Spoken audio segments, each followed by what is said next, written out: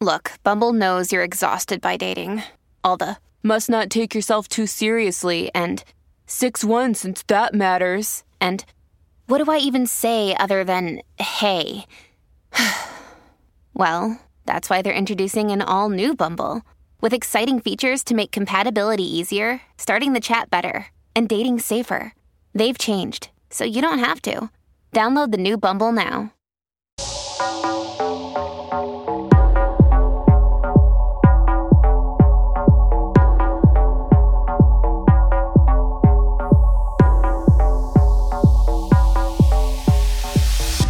This episode of the Spiritually Sassy Show is brought to you by the Institute for Integrative Nutrition, where Sa began his own career in wellness as a certified health coach. IIN's Holistic Health and Nutrition School will teach you how to change lives, including your own. As a certified health coach, you'll align with your purpose, unlock your potential, and create the career of your dreams. IIN pioneered the field of health coaching with the Health Coach Training Program and created a movement to change the health and happiness of the world. At IIN, you'll not only learn about integrative nutrition, they offer a more holistic and comprehensive approach to care, including incorporating relationships, mental well-being, career, and more. Payment plans start as low as $199 a month, and as a member of our community, you'll save $2,500 off tuition if you mention Sa DeSimone at registration. Discover how to nourish, heal, and thrive in all aspects of your life and career. Sign up today at the link in the show notes and prepare to be empowered to tap into your innate wisdom and live a life you love.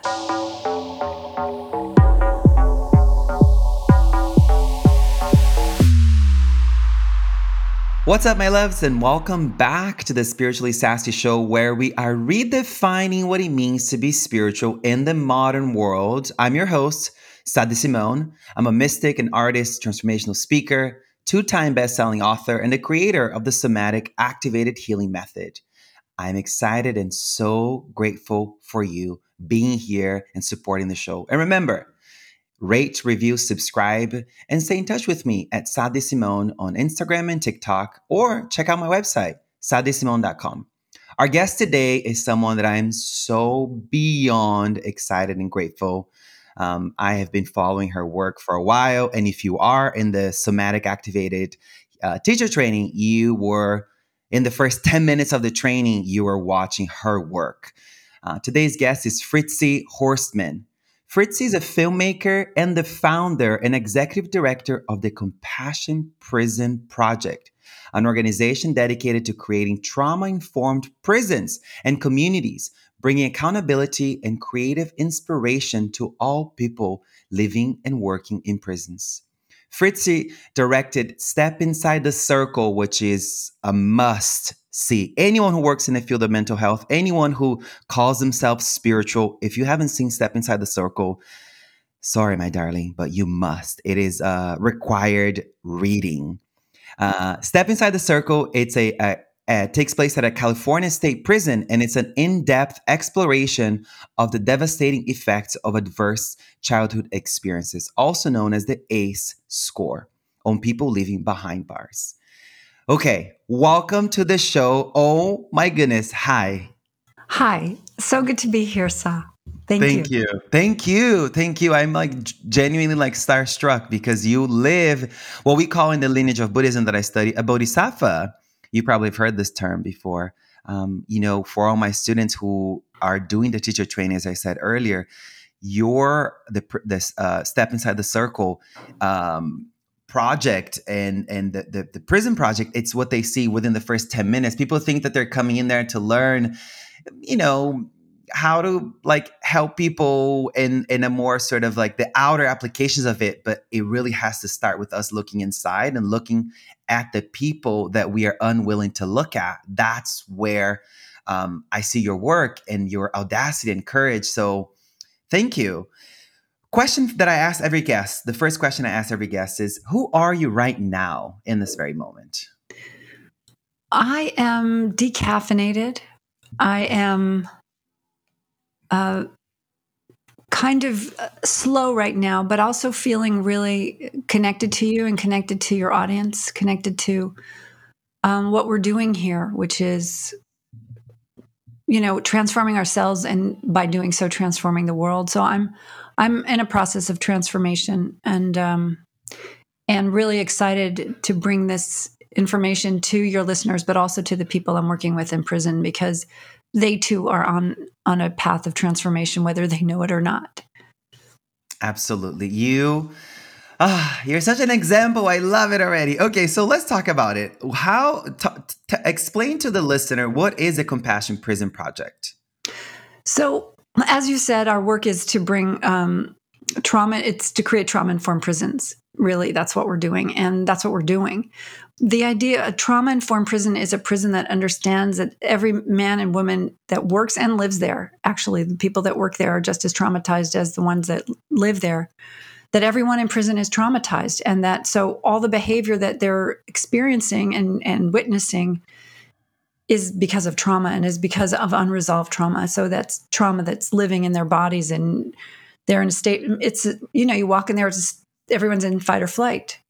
And as we all know, you can't get anything done when you're in fight or flight. Just think about when you're trying to get your kid to school and he's yelling at you and, the alarm's going off. I mean, can you function there? So no, you're not in your right mind, and you're yelling at your kid and you're breaking a glass or whatever. All those things are happening, and then it escalates and you take that to work and life goes on. But that's what happens in prison all the time. And they're all worried about their safety, and they're all, one thing I learned recently or relearned is that when someone criticizes you, it feels like a tiger is attacking you. And so those men and women living and working in prison feel like a tiger's about to attack them at any time. Not because they've been criticized, but that could be part of it too. But that's the state of hypervigilance that's going on in those walls. And my hope and my job and my prayers are that we can regulate the prison system. We can bring people into regulation instead of this dysfunctional dysregulation that they're all living in. And teaching them how to breathe and how to just, relax. We're doing tapping and havening and soft belly breathing and just all these techniques.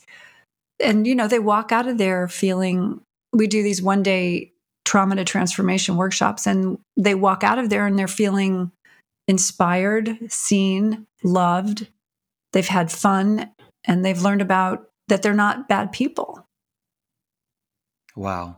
I think that's one of the biggest things that I find revolutionary with your work and what the Buddhist doctrine has taught me is that we are all innately good, that we all have a basic goodness that can't be poisoned, can't be, it's literally always there, no matter what you've done, no matter what kind of life you've lived, the kind of things you've done, the behavior is always separate from that true, pure, basic goodness. And I love that you are bringing this into the mix, because that was one of the most revolutionary things for me learning about Buddhism. Was like, oh, wait, so I've lived my whole life in this like dualistic view that some people are good and deserving of love and care, and some people are bad and deserving of punishment, Fritzi, how did you begin working with incarcerated individuals? So I volunteered one day in 2018. I walked into a prison, a maximum security level 4 prison in California. And I walked in there and I was like, oh, I was fed a bunch of lies. These are good people. These are traumatized people. Story after story. I mean, one guy, his father tried to drown him when he was 10. Another guy's brother was just killed. It doesn't stop in there. I have an ACE score of 8. Those guys, if a guy has an ACE score of 8, that doesn't even compare to my ACEs, because I have hardly anything compared to them. They have, they've been in foster care, juvenile justice. They probably have a traumatic brain injury. They live with racism. They've lived in a violent neighborhood. They've seen people shot. They've seen people killed. So all that trauma gets absorbed. We don't know how to metabolize our trauma in this society. And we don't like to look at it either, right? So that's our solution, is prisons or homelessness, or we just don't want to. We don't want to look at it. And that's the thing, is we have to start looking, and we have to look at our own trauma. That's the other thing. We don't want to look at others' traumas because we don't want to look at our trauma. So anyway, I walked into that prison, and that evening I walked out and I wrote in my journal that night, or maybe it was the next morning. It was, I am obligated to do something. I can no longer just, be a citizen of this world and not do something. And so I just figured, I said, I'm just going to do something. I'm a Sagittarius, and, we shoot and then we aim later. Right. So Me too. so I shot my arrow, and now now we're aiming it. Now we're hitting the mark now, which is, but for me, you just have to start something. And a lot of people don't like my leadership style because I'm always doing things again. I was like, we're doing this, but okay, let's do this now. And we got to do this. What about this? So, and that's the creativity that's just come unleashed. And, I don't know how to do it. And I need millions more dollars to get everything I have in my mind, into the world, but it's coming. The money's coming, and all these things are coming. So, and then, we started the nonprofit 4 months later, and I walked into prison 4 months later, and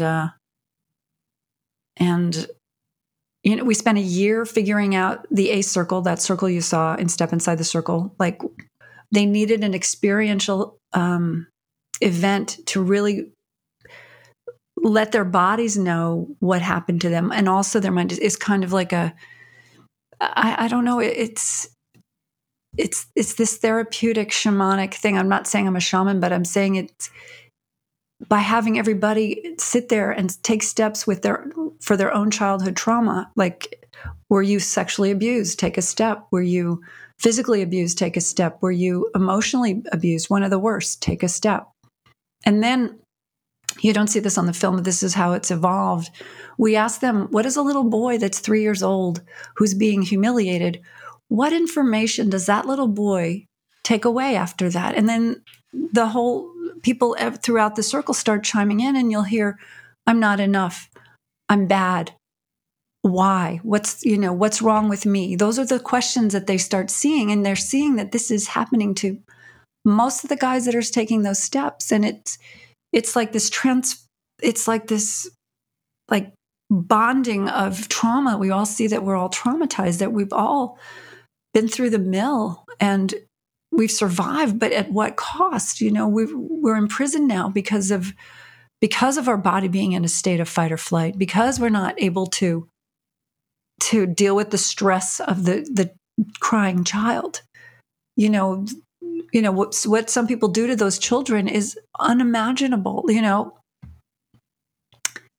we want to hate them for that. But a lot of people can't deal with chaos. When my child was young, I couldn't deal with it. I yelled at him, and I was emotionally abusive to my son. And I still have regret about that. But I also know that I'm forgiving myself, and I'm forgiving everybody else for what they've done, because we're here to figure this out. We're here to understand the roots of violence in our soul, in our bodies, and in our minds, and in our reactions. And it's called consciousness. It's about knowing why you're doing things as you're doing them. But for me, it's just being aware that you're dysregulated. So I don't know. I'm not like Eckhart Tolle or Gandhi, but to me, consciousness, the first level of consciousness is to know why you're having these violent instincts, why you're judging that person when they're walking across the street and their hair's funny or something, or she's overweight. Why are you doing that? Why do you have to judge her? Why are you putting violence into the world just in that moment? And it's what we do as a survival species. We have to discern what's going on, right? So we discern, oh, she's overweight, so I could take her, or whatever's going on in the lizard brain. But it's also I could take her, or she's not acceptable, or I can dismiss her, whatever is going on in your mind. But in all that thinking, you've dehumanized that woman, and you've forgotten who she is, and you've forgotten who you are. Because if that's what you're seeing, you haven't resolved anything in your own world. So it's really, I call it You Spot It, You Got It. It's one of our exercises that we do. And that's true for good things, but it's also true for critical and negative things. And so, and I'm working on this all the time. I'm catching my thoughts all the time. It's like, what the hell? What am I thinking now? Where did that come from? But, with love and compassion for the self and for others, this can get metabolized and worked through. But it's really crucial to be aware of what the hell's going on up there. Mm-hmm. Thank you so much. And briefly, will you just share what the ACE score is for the listener who's like, what is that? You've talked about it, but we never went into detail. Will you just share with? Yes. Thank you for asking that, because it changed my life. I actually thought I only had 4 ACEs when I first took the quiz, but then I was like, oh no, well, my mother abused my father. That's domestic violence. Okay. So there's the top 10, and this ACE quiz was created by Dr. Vince Folletti and Dr. Robert Anda of the CDC and Kaiser Permanente. And they found in middle-class white adults living in San Diego that these 10 adverse experiences that I'm about to list off had a direct effect to the adverse health outcomes that they were experiencing later in life. So they, rheumatoid arthritis, asthma, alcoholism, inability to, find a mate, social problems. If you have 4 or more ACEs, you're 7 times more likely to go to prison. So here are the 10 ACEs, and I have 8 of them.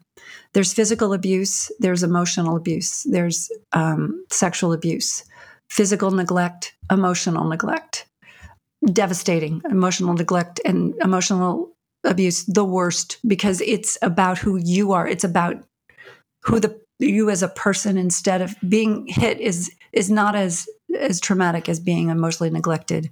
Parent or caregiver addicted to drugs or alcohol, parent or caregiver suicidal, mentally ill, or depressed, domestic violence, divorce, or parents divorced or separated, and a household member going to prison. So I have 8 of those. The 2 I don't have are physical neglect and a household member going to prison. So those are, although one of my household members did end up going to jail at one point, but that was in prison, which prison is the long term. And so what happens with that, just for that ACE, that's feelings of shame and on the family and, financial hardship. So all these things and stress. And now you have to, you're getting your packages for these people in the commissary and you don't have another person in the household. Imagine being a single mom, probably, most likely, or being a single dad. So, and if your household member is going to prison, there's something's going on already. And then that creates another ACE, right? So that create, probably the person who just went to prison had an ACE. So it's this cycle that we really have to start looking at. And those people in prison, I just looked at some food. Someone sent me a photo of food that they were eating. It was a baked potato and a little bit of lettuce and a little bit of beans. That's all he had. He's a huge man. And so that's the level of dehumanization that we're allowing in our I'm in California, in our country, in my little state, we're dehumanizing people. So, but this is my responsibility. This food is my responsibility. I'm partaking in this activity, even though it's not me making the meals and it's not me. I voted for those people and I'm in this world. When someone gets hurt, what's happening in Turkey, the 33,000, or I don't know what it is now, but those are my people. That's my family out there that's being destroyed. And so because we're so traumatized as a society, collectively and individually, we've shut off our valves, our feeling valves. We're not feeling all of this anymore. And, we talk about the NRA every time there's a shooting, but that's an institution rooted in maintaining a violent culture. And it's not political, but to say that we need guns is to say that we're going to continue to be violent. That's violence is really this thing I'm really taking a look at, because it's, this Gandhi quote, which I say probably every other day, all the time: be the change you want to see in the world. But if I'm criticizing that person crossing the street because of the pants they're wearing, I have not become the change I want to see in the world, because I have not seen that person as a human. So my little act of dehumanization is perpetuating the whole operation of dehumanization, which is war, which is homelessness, which is prisons, which is foster care, which is bad schools, which is poverty. That's all the system of dehumanization, which is the system of violence, which is we're all partaking in. And until we start really looking microscopically at our thoughts and the way we feel about the world, it's delicious to gossip, right? It's just delicious. Like, I love it. I love gossiping. And I'm realizing, no. And it's like I want to say, shh, Fritzi, it's okay. Shh. That's your sister. Let's not talk about her. Like, shh, shh, shh. It's like, if we could all just say, it's okay. You want to gossip because you want to feel good about yourself. You want to gossip because you want to feel superior, which is violence, right? Anytime you other anybody, it's an act of violence. But we don't see it like that. And we condone this behavior. Just going to a bar is an act of violence, and I don't want to say that. I'm not criticizing people, but you go into a bar and you're putting poison in your body, right? You're telling your body, and we all are, yeah, let's go have a drink. Yeah. It's that nervousness, like, oh, we get to poison ourselves, but it's also, we get to feel a relief. So we're not looking at that. We're resorting to violence instead of taking the hard look. And that's the work. It's the thing that actually is sitting like right in front of us every day. And, we're either going to chip at it or we're just going to, no, Netflix, shopping, heroin, whatever's your poison, literally your poison. What's your poison? They say that, what's your poison when you go to the bar, right? What's your poison? Yeah, my poison, self-abuse. Mm-hmm. And the self-abuse I have seen in my own, inner study and in the space of helping people to educate themselves out of a punitive mindset, Mm-hmm. how much of the self-destructive behaviors that we have are our own ways of punishing ourselves because we unconsciously believe that we're bad. And if we punish ourselves enough, we can potentially course correct ourselves into becoming good people. But it's not through punishment that anyone restores their faith in their benevolent nature. It's only through, I would love to hear you speak about that too. Punitive versus restorative, and like why punitive justice and the punitive path towards ourselves and the world and in all these little ways and big ways doesn't work. But let not lose sight of that. I just wanted to reflect it back to you. First, Fritzi, since you've had a score of 8, and like most people have whatever score may be, right? Whatever score they may have. How can someone metabolize their pain to such a degree that they can still transform their empathy into compassion? This is what's missing. The work you're doing is not personal development, it's spiritual work, because it didn't stay into, oh, Fritzi, let me just take care of me, my needs, my life. I'm the most important person in the world. You shifted. It wasn't about it was about us. How do we move forward as society? So did you have a dark night of the soul and then you woke up and Mahatma Gandhi was sitting in your living room and an apparition happened, or the Black Madonna knocked on your door? What happened? Like how? Because I think this is one of the biggest things that baffles me in the community in the so-called wellness space where I get to talk about it in kind of an edgy way, kind of critical way, because people are missing the plot. It's like the main, the common denominator across every mystical tradition that has genuinely created freedom is compassion. Yes, take care of yourself, but once you've taken care of yourself, the mission of your life is to care for others. It's a black and white truth. And I know so much of life isn't black and white. It's very gray, nuanced, very, non-dual, but this is that. It's like, so what paint us that picture to like what cracked your heart to care for people and to care for the ones that no one wants to care for. Why did you go to how did you open your heart so wide? I think it happened that day. The day I cried all day. I mean, I would just stand there, and we were doing these experiential exercises, that step to the line exercise, and I was just like, what are we doing? And so I think that's what cracked me open. But honestly, this has been a journey. These past 4 years have been a real journey of self-discovery and self-healing. And so there is a selfish component to it for sure. And I'm not the Madonna. I'm not this savior person. I'm in there healing myself every time I walk in there. The power of helping others, it helps yourself. It helps yourself. It's like it's quantum. It's like a quantum healing. You go in because it's like you're a soldier going in with your Costco treats. That's what we're walking in with our little wagon, and we're here to bring you a trauma awareness. We're here to do that, and we're here to love you. But also, I'm here to do that. I'm here to bring my own trauma awareness, and I'm here to love me.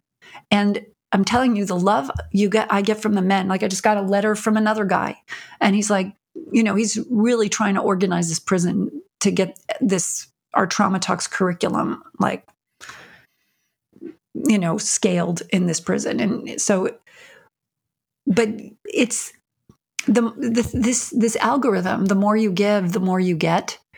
It's not a lie. It is factual, and it's sustainable.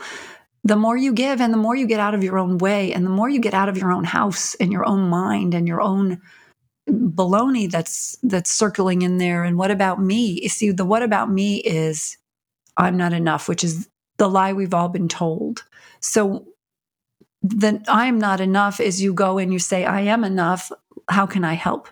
How can I help? That's basically, there's this show on Netflix called New Amsterdam, and that's what they say all the time is, how can I help?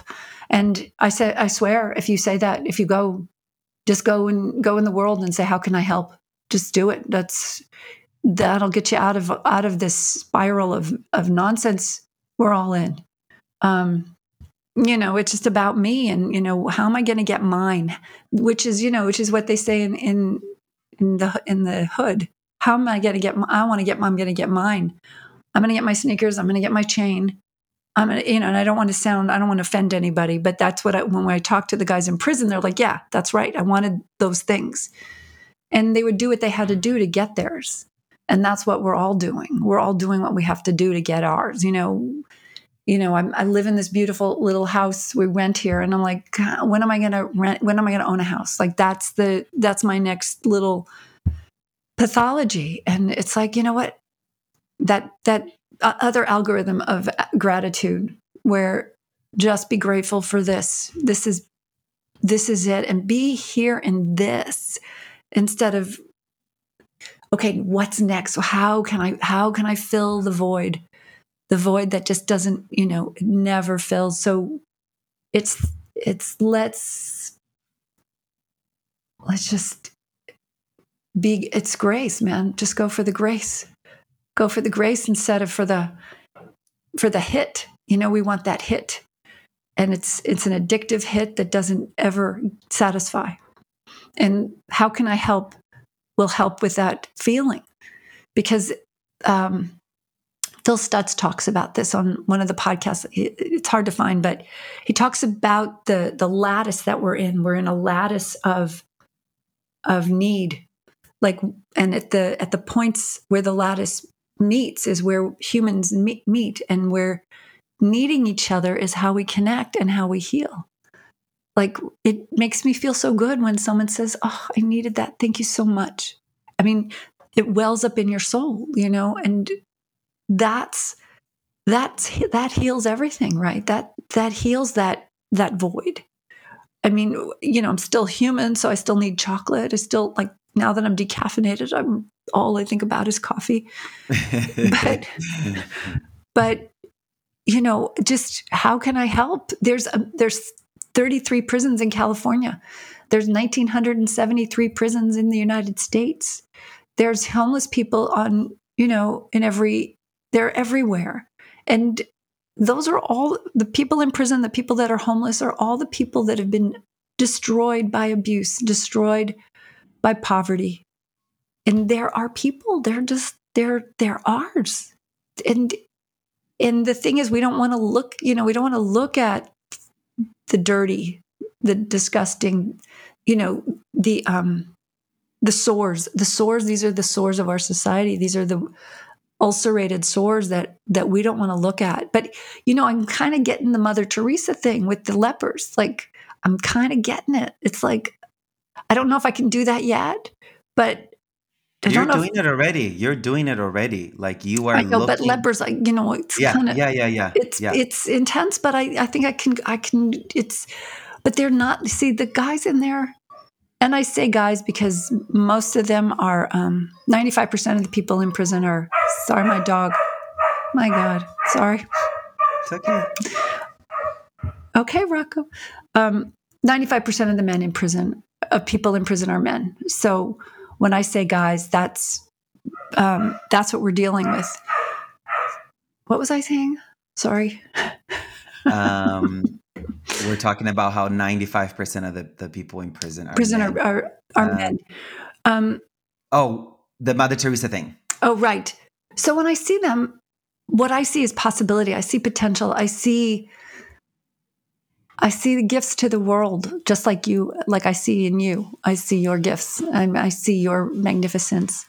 And to deny theirs is to deny ours. See, that's the thing. I can see you clearly because I see myself clearly. I see how kind of fabulous I am too. And it's not to put me down, but would God or the universe, whatever, want us to put ourselves down? This creation of what I am, what you are, I walk into a prison and I see that. I see the great creations that are everywhere. They're just, they have these funny hats on and these smiles. One guy, Thomas, his mother abandoned him. No, he ran away from her because she would beat him so hard. And then he got into another foster care situation, and the guy held a gun up to his head. This guy's been through the ringer, but he's just this joyful, balding, beautiful man. It just, I'm like, you can't write me because I don't have time. But, he wrote me. And so, of course, I'm going to write him. He's so many letters. But he's just a gem. He's just a beautiful gem. And that's all anybody wants to be seen as a gem. They want to know that feeling that they have, that they're spectacular, is true. And that's what I can do. I can go in and say, we do this thing. It's called the banana dance. And you have form, banana, form, banana, form, banana, form, peel, banana, peel, banana, peel, banana, peel. And then you go bananas, go bananas. So it's just a really ridiculous song. But at the end, I go around the circle and I'm saying, you're amazing. You're amazing. You're spectacular. You're spectacular. And then I'll say, I'm spectacular, because they get to say, I'm spectacular. So we're doing that for a few rounds after we do the banana dance. And, by the end of this, they're all exhilarated and just, they're laughing and happy and remembering who they are. And that's what's available to us every day, all the time. And we get caught up in the ego and wanting to be right, wanting to, and And we forget the thing that we're here supposed to have fun, supposed to connect, supposed to, live out this glorious thing that we came in as, even if we're, something that people don't think are glorious, it's still glorious. And who are we to tell you that it's not true? And who are you to believe them? So beautiful. Wow. Yes, honey. You followed that Mother Teresa life, please, because I'll be following right behind you too, And I just want to reflect on a couple of things, like His Holiness the Dalai Lama and Archbishop Desmond Desmond Tutu. Tutu. Yeah, they had this documentary called Mission Joy, and I had Peggy Callahan, the director, on the show, and essentially they say that the greatest joy is service. The greatest way of activating the biological, the sort of neurochemical, and of course the spiritual joy is through being of service to other people. And I'm writing in my new book that freedom, genuine stabilized freedom, is relational. It requires you to do a part of your inner work. 50% of the work is between you, and the other 50% is between you and your community, and your community, your friends, your partner. But the equation of liberation through my own analysis has become this like 50 between you and 50 between you and the community, to create a genuine, sustainable, stable, meaningful, fulfilling life where we're not constantly, in that state of craving where the void is just, eating us alive, where there's a sense of, I'm satisfied. Mm-hmm. I'm satisfied, and it's okay. It's okay to it's okay to be okay. It's okay that things are okay. And once we arrive at that place, the ghosts from the past no longer are seen as demons. They're no longer hunting us, because I think we all experience shame and guilt. And when I look closely at the Buddhist scriptures, that language is not even available. The word related to making mistakes is regret, which propels you forward. It catapults you into becoming the next version of you. It doesn't hold you back into, oh, I am this. I did this horrible thing. Therefore, horrible things should happen to me. I deserve this. It propels you into accepting what happened, not approving it, accepting, not approving. And then that deep sense of regret and remorse then moves you forward to having that boundary that you won't make that same mistake. Therefore, you are not the mistakes. And I don't know where I went with this little rant, but it was just coming through, so I wanted to voice it. But I want to reflect, I want to point to you, ask you to speak about the punitive versus restorative justice and being in that space. And how have you seen that play out? Well, first we have to take a look at why punitive. Why do people want to punish people that hurt you? So that's the first thing. So when you're walking in a crowd and someone brusques up against you, right? Your initial reaction is, what the F? And they turn around and you're kind of in a bit of a fight or flight state, right? So imagine somebody murdering one of your loved ones. What's the feeling? I want revenge, right? So you like the body not only is feeling threatened, it wants to take revenge.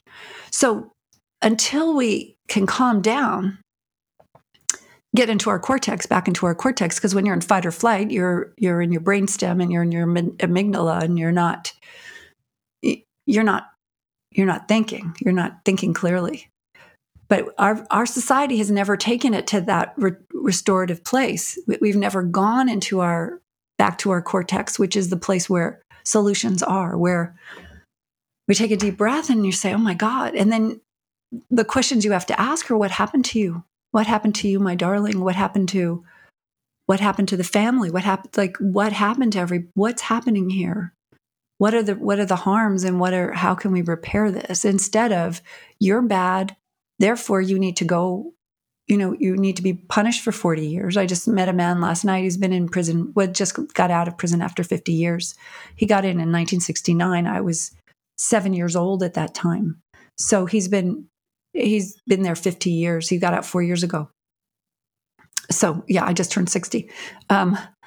So the thing is, so when our instincts are to fight back, and that's an old paradigm. That's something that we used to do, and that's okay. I mean, I'm not going to fault anybody or fault the past, but we know better now. We know that this is a fight or flight mechanism, that we don't have to kill someone who's killed, because we know what led him to that point was some pretty severe to do what these people on death row do, just for example, to do what that's been done, or life without parole. You have to be in a pretty severe state of fight or flight, and years and legacies of trauma, generational childhood trauma, lifehood trauma, all the traumas. One guy we've executed, Wesley Perky, who was in federal death row. Trump's administration, they executed him. He wrote to me, and he had totally redeemed himself. I mean, not redeemed himself, but he had transformed. You could tell this was not a violent man anymore. This wasn't a cruel man. This was a man who had really taken a deep look at what the hell he'd done and where he had been. But then you saw his ACE score, it was a 10. And then on the supplemental score that I sent him, he had 9. So he had 19 adverse experiences in his life before he turned 21. And then you expect him to function in society when he's in a severe state of fight or flight, a severe state of hypervigilance, where violence is the solution. Violence, he was taught, is the solution, which is what our society has told us going forward. Violence is the solution, and we will continue to solve this problem, perpetuating violence. So,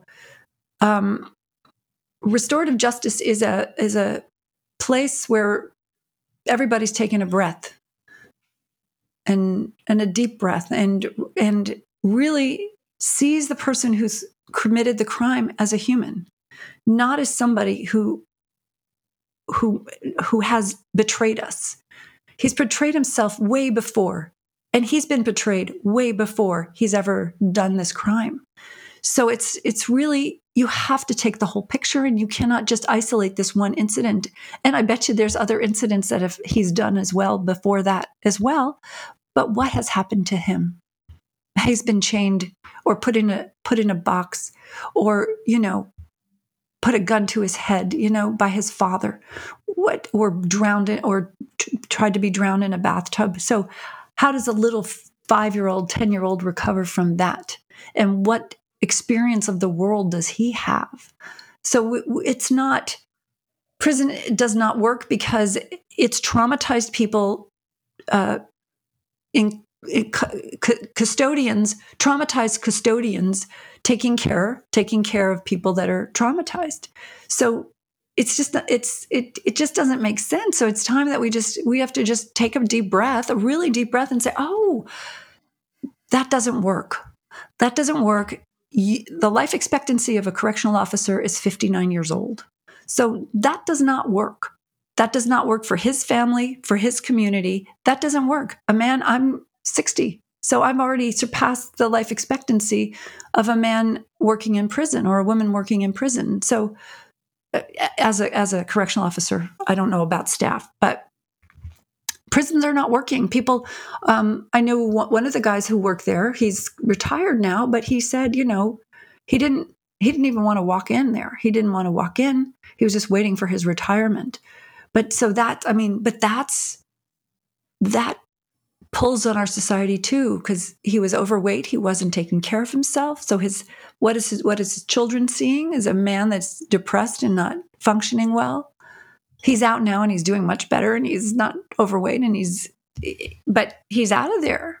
But prisons, I don't think any workplace should be a place of trauma or of adversity. So I want those men and women who come to work to have an exciting day, not an exciting in terms of violence, an exciting in terms of transformation for themselves and for the people that they're holding, or serving.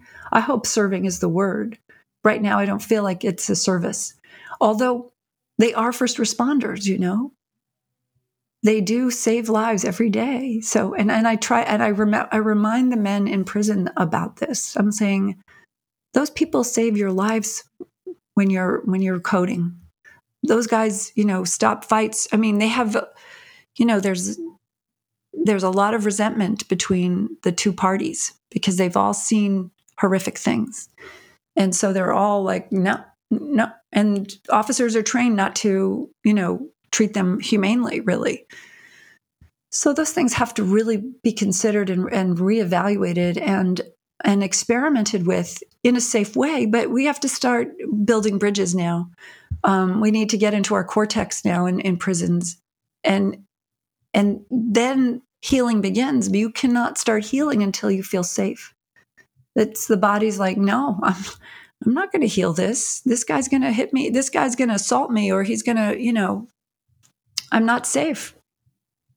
So that's what I'm looking at. I'm looking at the whole picture of violence, the whole picture of fight or flight, the whole picture of trauma, and trying to really find ways to start building these bridges.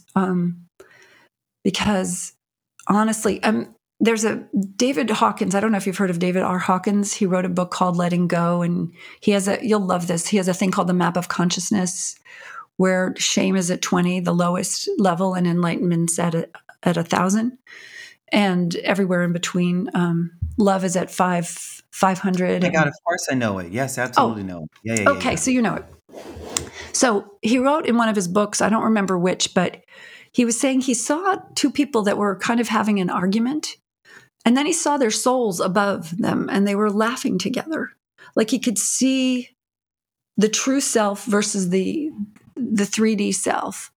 And so what's really happening is we're all connected and laughing and loving each other. And on this stage that Shakespeare says we're on, is we're playing out these weird things. It's just kind of like this weirdness. But, I feel like you and I, like our souls up here, are doing the same thing that we're doing here. We're kind of in community here. We're in harmony. There's no real disparity between the two. And I think that's what we have to remember is when I think of the guards and the prison residents, they're up there laughing with each other, and here they're assaulting each other. So, and I'm thinking we need this to come into coherence. I guess it's like when the brain and the heart are in coherence, all is well. So I think that's kind of a metaphor I have for our society. Really, we need to find coherence now. Mm-hmm.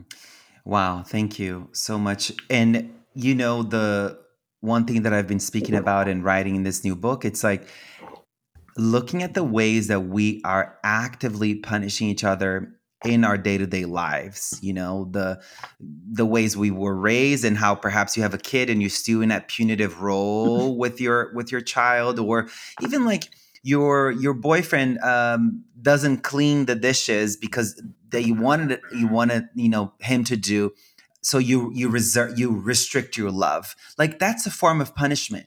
Like what I've been thinking about too, and reflecting and writing this new book that comes out day of my birthday, December 5th of 2023. When is your birthday, Fritzi? December 11th.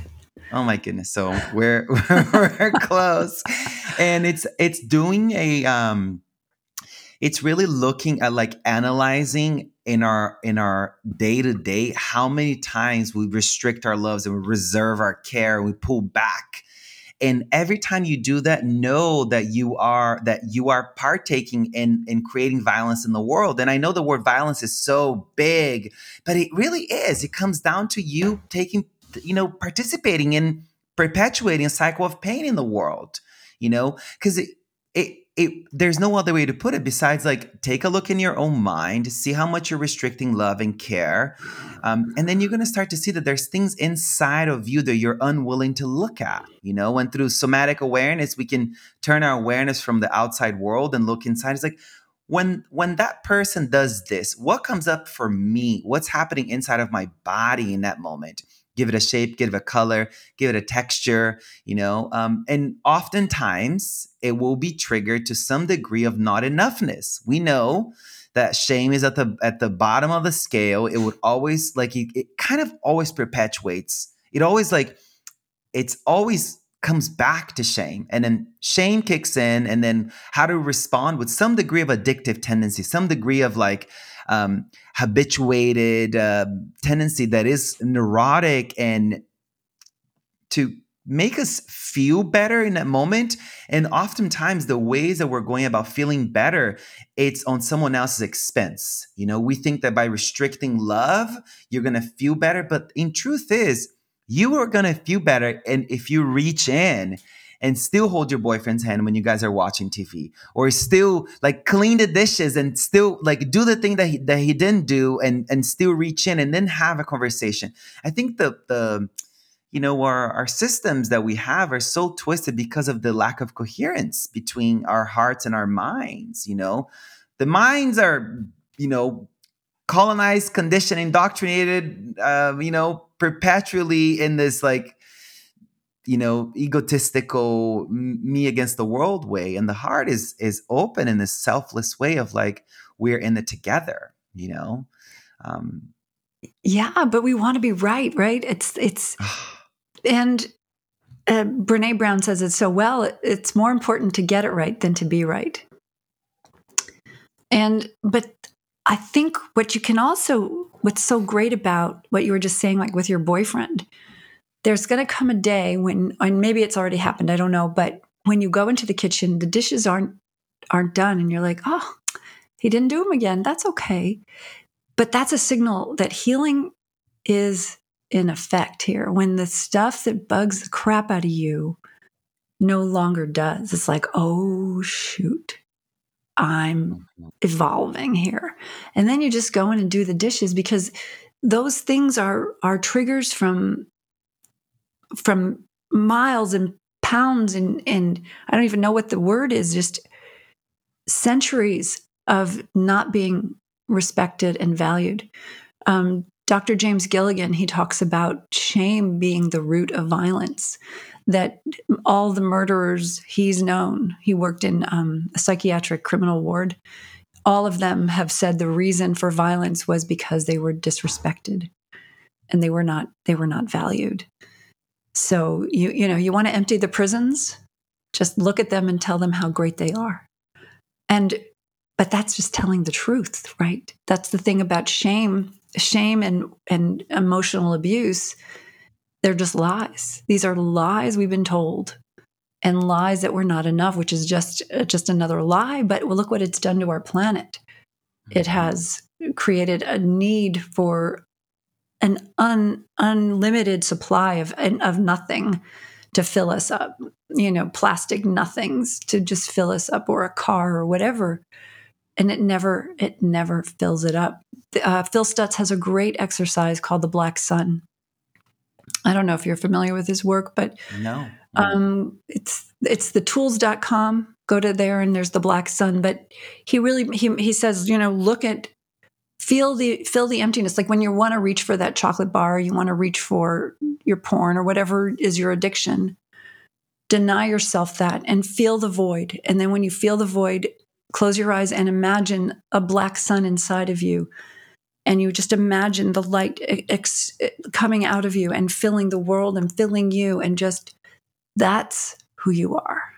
And he's got all these exercises. He's just amazing. But that's the thing is, it's nothing out there. We know this and we know it. Nothing out there is going to make us feel better. And nothing. The only thing that's going to make us feel better is, how can I help? That's it. That's the algorithm and the Black Sun. But really start feeling your radiating your love out into the world. That's really what it is. And then go and figure out how you can help, because that's what we're here for. And because we're born at this time, this is the time. This is the time of how can I help? It's not what about me? Remember there was the me generation? Well, we're done with that. Now it's the we generation, right? It's just like, yes. It's how can I help? And I'm telling you, it'll change your day. It'll change your life, and it'll change your brain. It actually changes all those synapses are changed because you know who you are now. Suddenly you're like, oh, I'm really fantastic. I mean, on a weird ego place, you can be like, yeah, I helped that guy. But when you've given a homeless guy some money or talked to him for a minute, or, sometimes I want to have money, so I'll just talk to him. Oh, but pro tip, if you're in Trader Joe's and you see someone that needs something and you don't have cash, go buy one of those cards. So you can't get yourself out of it. You can always help somebody. Or if they're outside, go in and get them a card if you don't have any money, any cash. So you can always help. There's always a way for you to change the world. And that's the thing. When you're doing that, in that process, you are changing the world because you're changing. You're actually seeing yourself change in real time. You're actually, I have all these volunteers coming to the prison we're going to in 2 weeks. And, they're already changing. They're already changing because they're imagining their work going in there. So they've already, how can I help is alive in them, and they're ready now. They know what's about to happen.